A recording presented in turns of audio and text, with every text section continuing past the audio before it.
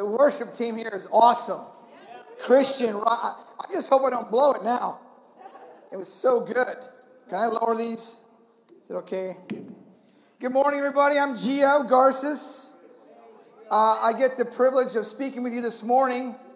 If you weren't here last week, we started on this endeavor of the life of David, the story of David, one of King's most famous of all kings. He wasn't the first king, but yet he was the most famous king. And he was famous not because of his incredible military prowess. He was famous because of where he chose to put his hope. And he chose to put his hope in God. He chose to put his trust in God because people place their hope in what and who they depend on. That was kind of the idea of last week's lesson. And because of that, David had this incredible clarity, this extraordinary clarity to see things the way God saw them. And we see David face Goliath, and instead of being scared and frightened, being only 15 years old, he can't even drive. He looks at Goliath and is offended. And he has a different perspective. And he views it so differently than the men of Israel who were veterans of war. He views it so differently. And he goes on, and earlier you hear about he rescued his lambs from lions and bears and tigers. Oh my. I mean, he was just amazing. And the other main character of David's life was a man named Saul. In fact, he was king. He was the first king of Israel. And I want to talk about him this morning because him and David have a lot of interaction in the Bible. In fact, it's a detailed account of two different kings with two different tales, with two different outcomes. And it's important for us as we learn to be people of faith that we can learn from these stories in the Bible because that's why they're there. They're there for us to learn these incredible stories and we can find ourselves in the story. And when you find that, you're going, well, that's me. And so both of them, both David and Saul, both had to face Goliath. And they both had different responses to Goliath. Does that make sense? So ancient warfare, you got to understand the times that these guys were born into. It was a violent time. It wasn't 2017 living in Simi Valley, where you see the sign which says slow down and relax as you enter off Madera going to Costco. It is a violent culture. It is a culture where men are raised with the expectation that you one day will serve this community and some of you will be on the shield wall. And in shield warfare, it's up close. It's not like today's warfare where it's from a distance, you can fire a rocket. And that time, ancient warfare was up close. And it was brutal. And it was eye to eye. And you could smell what this guy had for breakfast. And you could smell if he had drunk enough to give him the courage to fight. And once in a while, you see a guy that had no reaction. And that guy was the scary guy. And you might have met him here at church, but don't worry, we're working on him. And that guy is a veteran. He has killed men, and it does not bother him anymore. And so this was the kind of environment. This was the culture of those days. You wanted land, you had to go take it. And God had promised the Israelites this incredible land, and they had to go take it by force. And there are people living there that were corrupt, and they were just so dark that God says, I want you to remove all of them from the land. And they got there, and they settled there, but they didn't clear out everybody. People stuck around. They lost that intensity to keep it up, and they let off the pedal, and certain areas, there were people that fought against Israel for years to come. So we're going to look at, not David this morning, but we're going to look at Saul this morning and contrast Saul and David, because you heard about David last week. What was the difference? What was the difference between Saul and David? Both were military men. Both were veterans. And so to understand Saul, we got to take a little bit of a step back, understand where he came out of. In the very beginning with Abraham, the great man of faith that we all can go to, say, wow, that was where it started for us. He had a son named Isaac, and then Isaac had a son named Jacob, and Jacob had 12 sons, and those 12 sons became eventually the 12 tribes of Israel. And the tribe of Benjamin, in verse 1 it says, there was a Benjamite, a man of standing, whose name was Kish, son of Abiel, son of Zeror, the son of Bechorath, and the son of Aphiah of Benjamin. And Benjamin was, in Jacob's line, he was the last. He was the little baby brother. As you see on the map there, it's one of the smallest tribes. But that tribe was known for warriors. They were known for having men of valor. It was a very prestigious tribe to be a part of. In fact, there were some very famous Benjamites in biblical history. Let me give you a few. There was a guy named Ehud, and he was one of the judges of his tribe, and the Israelites, people were being oppressed by the Moabites, and God says, go deal with the king Eglon and go kill him. So he straps the sword under his robe. He goes to the king's palace, meets with the king. I got to tell you something in secret. He goes, okay, what is it? I'm going to make it, and he stabs him. He sunk the sword so deep into him that you couldn't see the sword anymore because he was a heavy man. And then he just bailed out the window, special forces into the night. Gone. A daring mission, a bold attitude. These were the exploits of the men of Benjamin. And then there was another guy. His name was Mordecai. When Israel was in exile in Persia under the king of Persia, there was a guy in the Persian court that wanted to eradicate all the Israelites. And Mordecai had a niece, and her name was Esther. And Mordecai influenced Esther. You got to talk to the king. You got to save your people. And Esther was waffling. I'm not sure. He's like, you have to do it. She does it. And the people of God were saved. And then if you go fast forward into the New Testament, one of the greatest missionaries in the Bible was Paul the Apostle. He too was from the tribe of Benjamin. It's rich history. Don't you love that? Rich. What tribe are you from? You can make a tribe. You can have a spiritual tribe.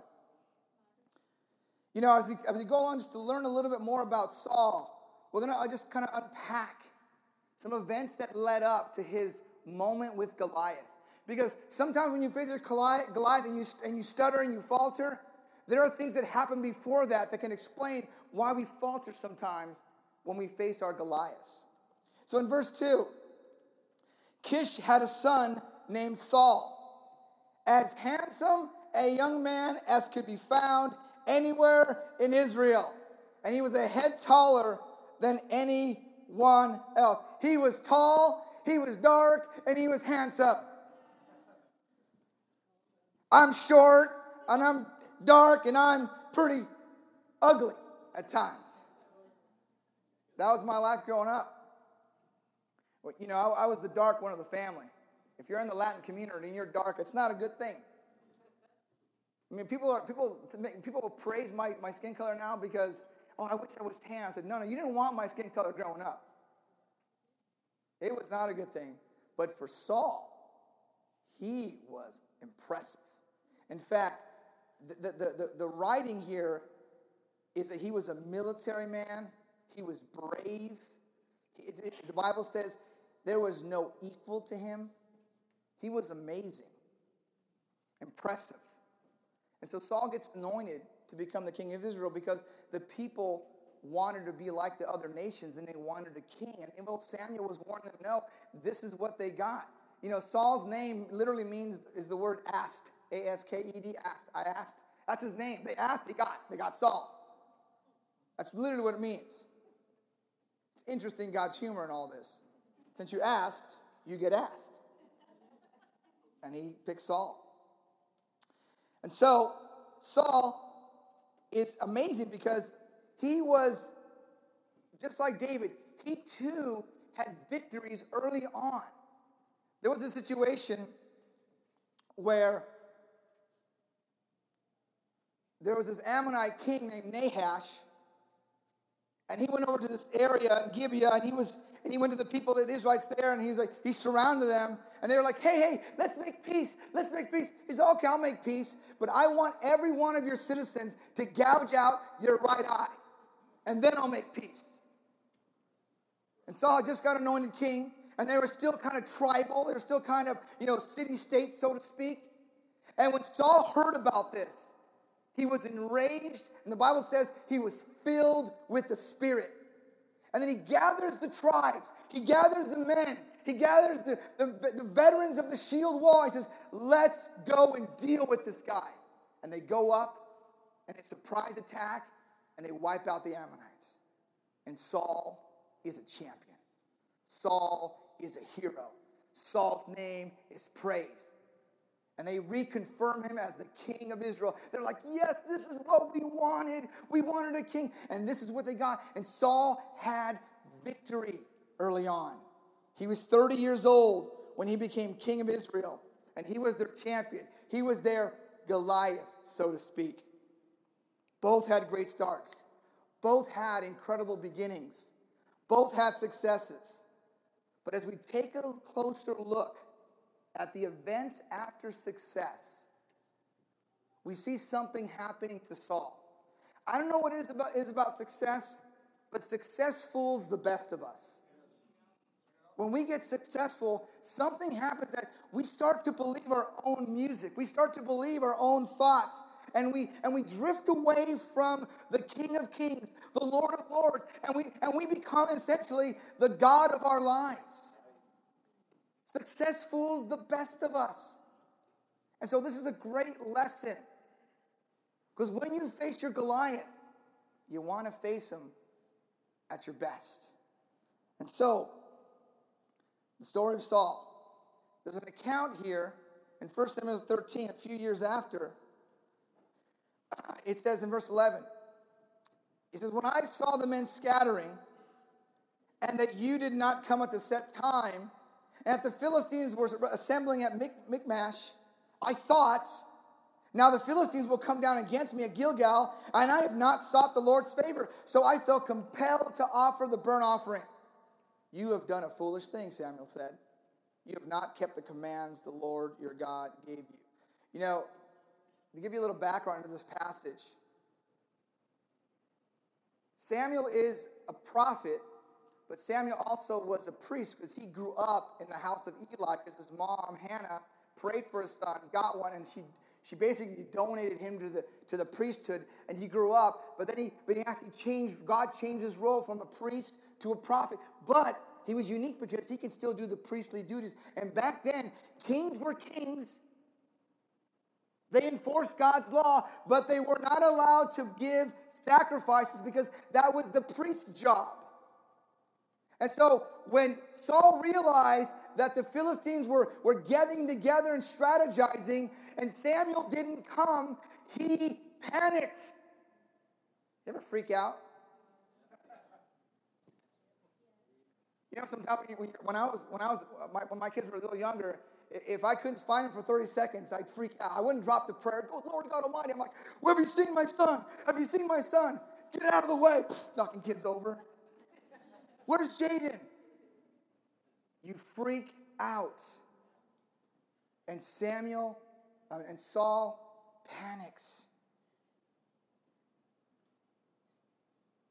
And we take a look at this passage.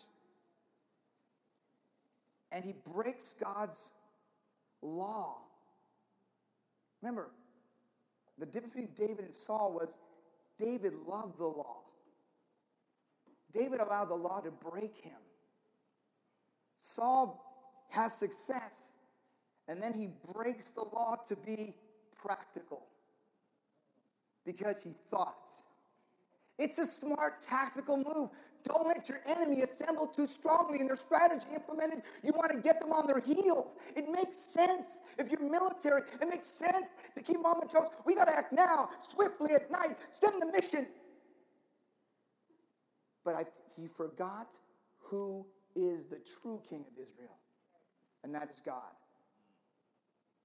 A few years before this event, Samuel was actually doing a sacrifice to God, and the Philistines thought they were getting ready for war, and the Philistines started to attack the Israelites. And guess what happened after the burnt offering was offered?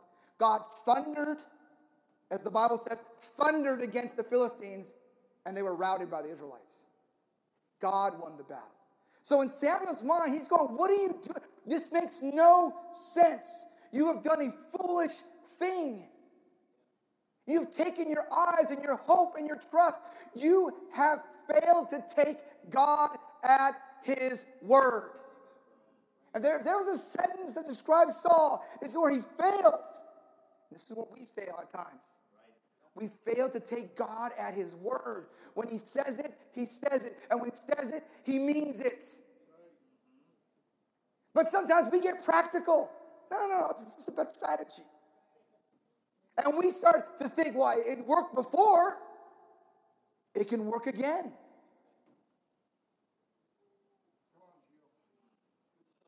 Can you imagine Saul saying to himself, where's Samuel? Where is he? He's late. Most Christians are late. He's late. Why is he late? Church starting.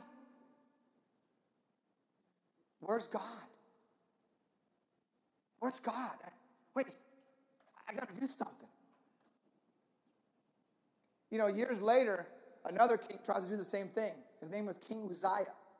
He goes into the temple and says, I'm going to do it myself. I don't like any of you guys. I'm going to do it. He does it. And poof, leprosy shows up on his forehead. He goes, can I put it down? God says, too late. That ain't going away. Because there was a delineation of the two. Saul began to put logic into action and not faith into action.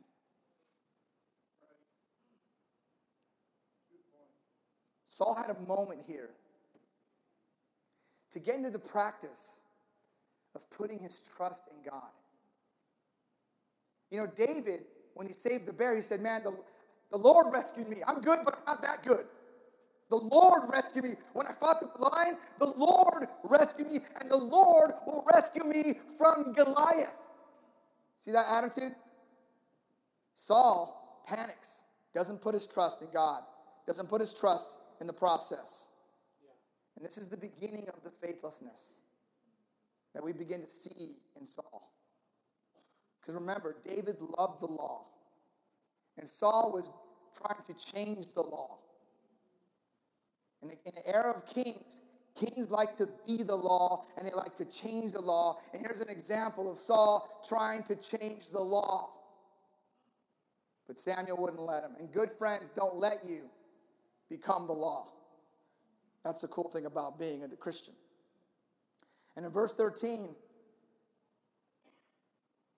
Samuel's reply is, you've done a foolish thing. It was foolish to do that. You're the king. You have a function. I'm a priest. I have a function.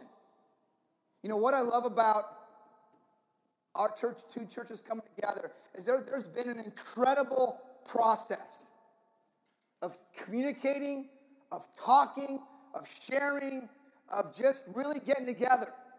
And I think God has blessed it. And God is blessing it. And they had a process. They had a priest. They had a king.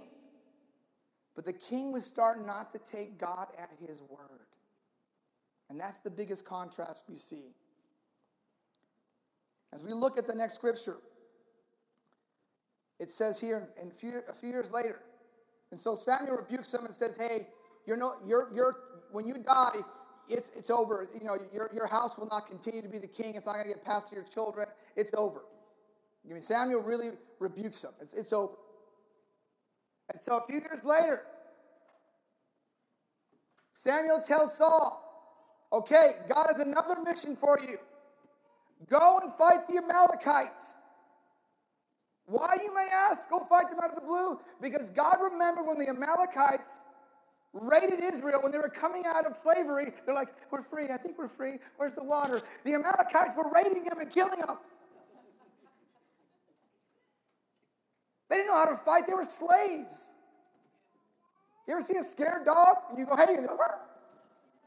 They didn't know, like, whoa. And the Amalekites just bullied them when they were coming out of Egypt. And God goes, don't worry, I'll take note of that. And so God comes full circle and says, now that we're men of war, now that we have a king, now you're ready for a fight, go and deal with them. And he does. He says, don't take their plunder, kill their king, just get rid of them. Very clear direction.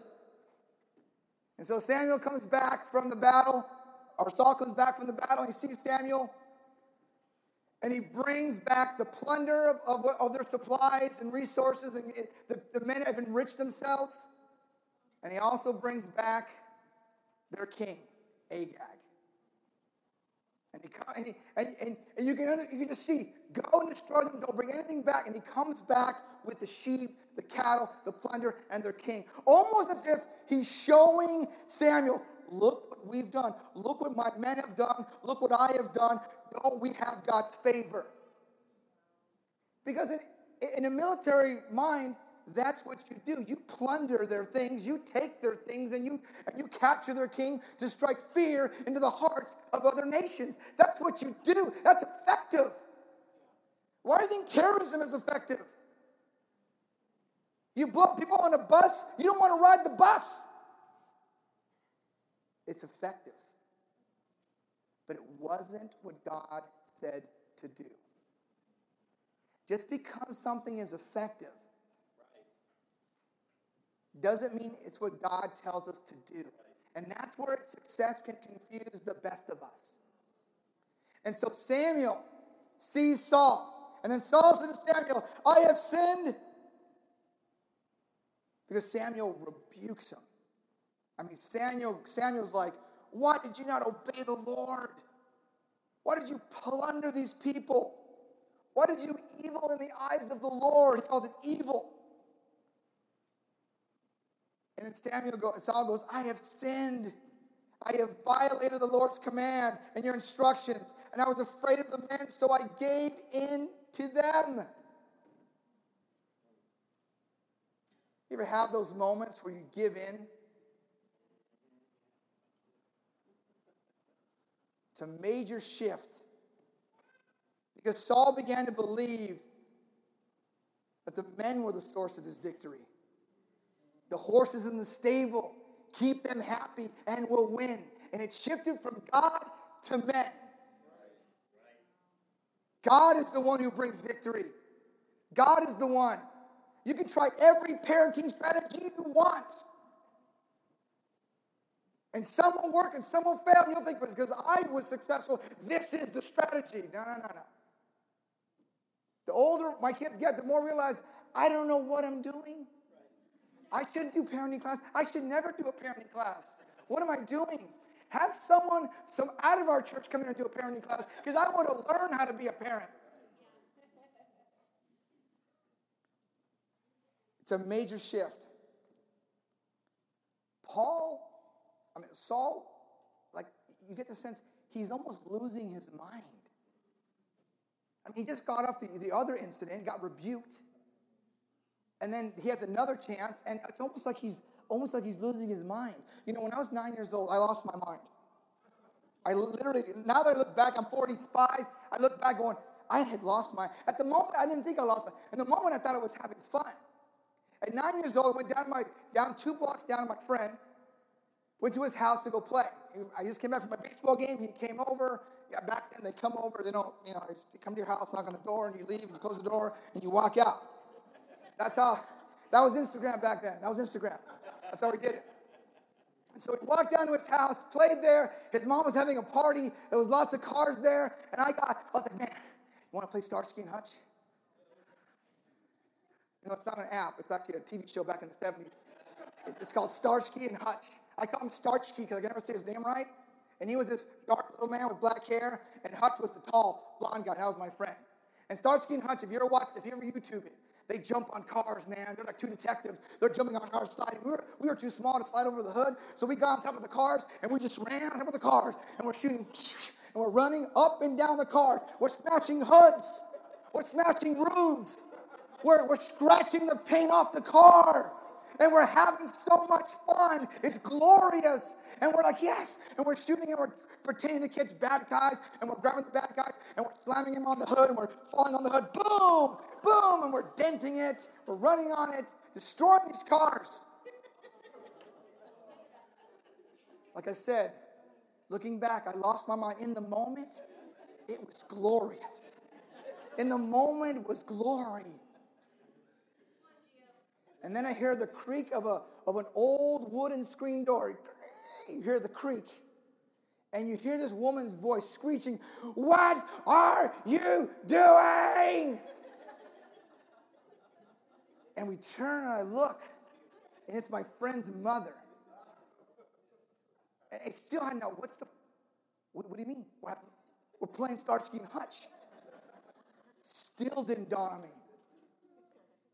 And she comes out like the prophet Samuel. And behind her are parents coming out going, "Oh my days. Their cars are smashed. Literally roofs smashed in. A hood smashed in. We were jumping on it." And they go, their hands are on their eyes going, "What have you done?" She says, "Where's your father?" He's at home. "What's your phone number?" I give him my number. She calls my dad 2 blocks away. And my dad took like 10 minutes, 15 minutes to get there. I'm like, he should have got here in like a minute. Like, he gets in his car, drives over, only 2 blocks away. No, my dad walked. Because when the prophet Samuel was in the spirit, it was in my father, he said, "I'm going to walk." That walk probably saved my life. I'm so glad he walked. He had time to process and think, what am I going to do? And when I saw my dad, he's changing paperwork with the people. And I'm going, I don't know what that is. But maybe they're swapping phone numbers. I don't know what they were doing. Now they were doing insurance. But back then I was like, I don't know what's going on. And after they get done, I see my friend in the background, his mother and him. This is going to sound crazy, but we too, if you grew up in my era, you too grew up in a violent time.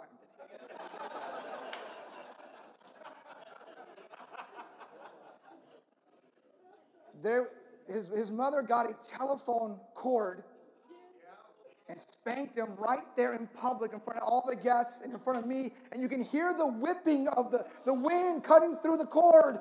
And it was intense. And I was like, oh my. That's when I realized I have gone mad. I have gone mad. I realized at that moment because I still didn't grasp the severity of it. And then my dad comes to me and says, I want you to walk in front of me. Do not run. You stay in front and you walk. That's all the direction I got.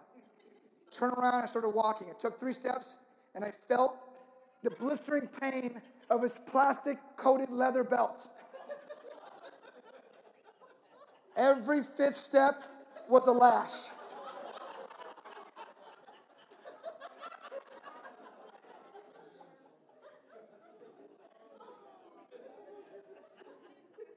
All the way home, in public, in front of my neighborhood crush, Rhonda. Everyone saw it.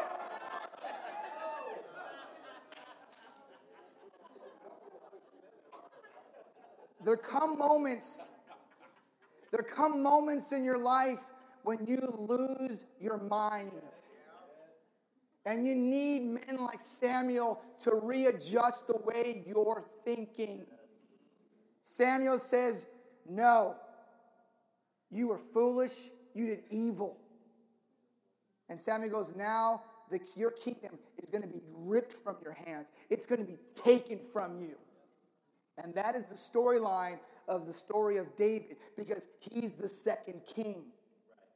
And he's going to take over the kingship, and Saul doesn't want to give it up because he started to believe he was the king of kings. The difference between Saul and David was the way they unpacked their emotions and realness with God. You start to see the cracks in Saul's psychological thinking. He's a practical man. He's a pragmatist. David is faithful and trusting, even when it's scary.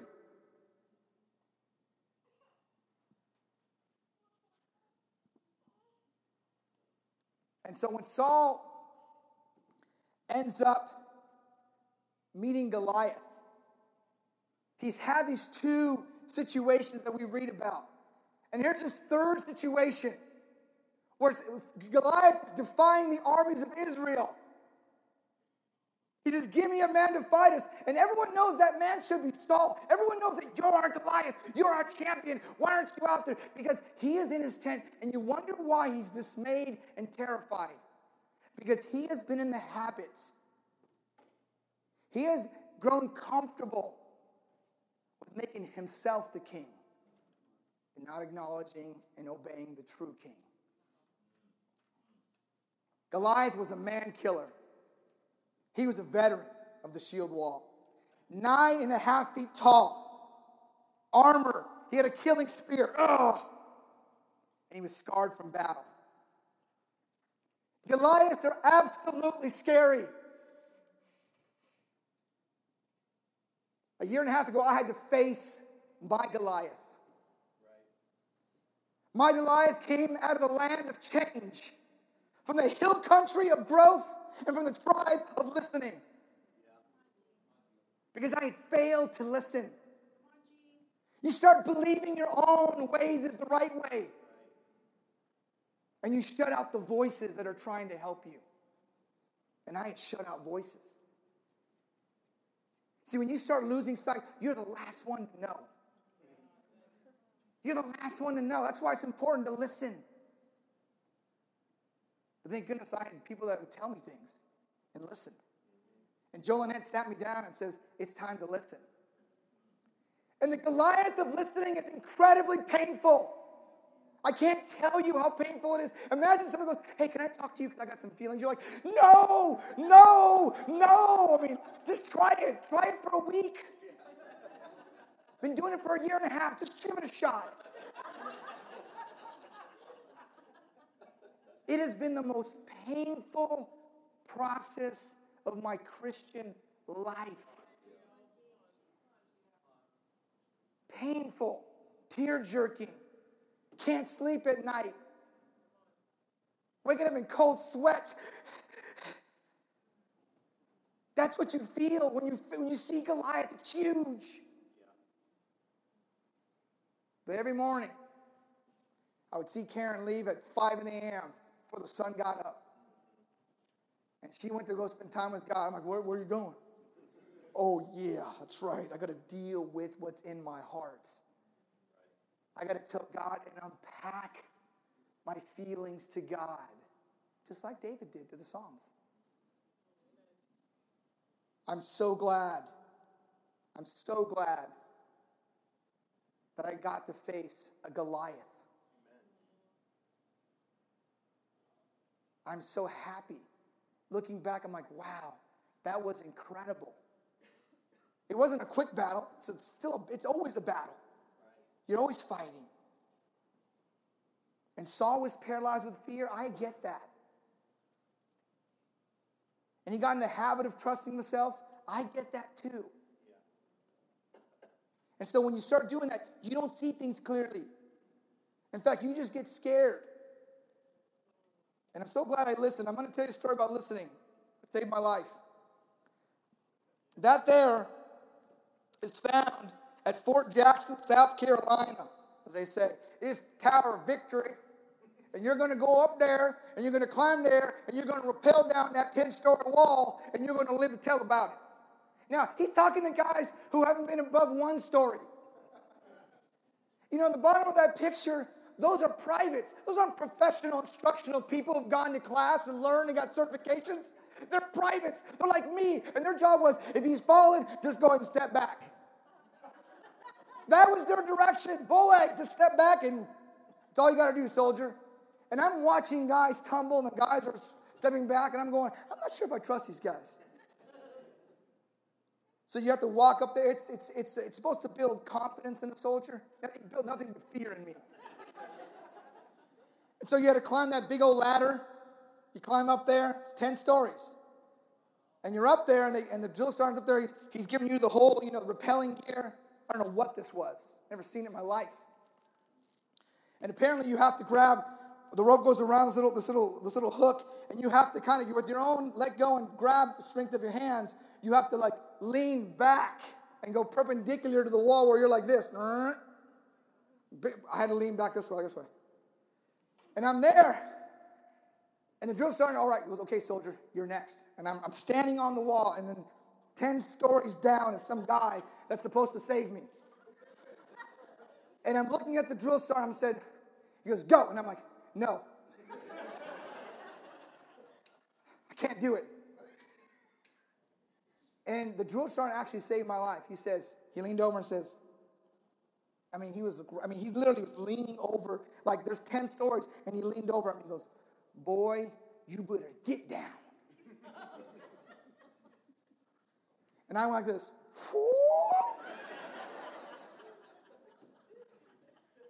I don't know what came up. I let go, and I just went back, and I held, and I go, hey, this ain't so bad. And I rappelled down the wall. The reason why he saved my life was if I hadn't gone down that victory tower, my platoon mates would have ransacked me that evening. How do I know this? Because we did it to other soldiers. You don't let your platoon down. It was a lesson in listening. It was a lesson in trusting. And God gives us clear direction. Do this. And our emotional reaction is, no, I'm scared. Do it. I'm so grateful for that drill sergeant. I'm so thankful for my friend Joe Collins, my friend Lynette Collins, who were there to encourage me to listen. You're going to be great. Joe is like the most encouraging person when you feel like you're in hell. You're doing great, man. I was like, you're doing great. Keep it up. You're doing great. And every time I think it was over, it was more. You're doing great. You're doing great. And it's all he would tell me. You're doing great. Keep it up. You're doing great. And man, I needed those words. I needed them so much. Because when people believe in you, you climb mountains for them.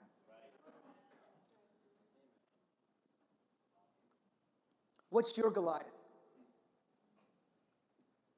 What land is he from? Is he from the land of negative? Can never see things good. The church is always doing bad. Or maybe it's from the land of comfort. That's a Goliath. I don't want to change. It's too comfortable. But they all hail from the tribe of change. You have to face your Goliath too. You got to face it. And you face it with faith. Not with practicals. Faith. Faith. Faith. Saul was a different man at this point. He no longer was the king. He no longer responded to the battle call. And what we realize in Saul is that when you depend on your flesh for strength, you will lose spiritual battles. And if you could have took God at his word, because when you take God at your word, you see clearly, you act confidently, and you walk humbly. Let's go out this morning and let's do just that. Thank you. We'll see you next week.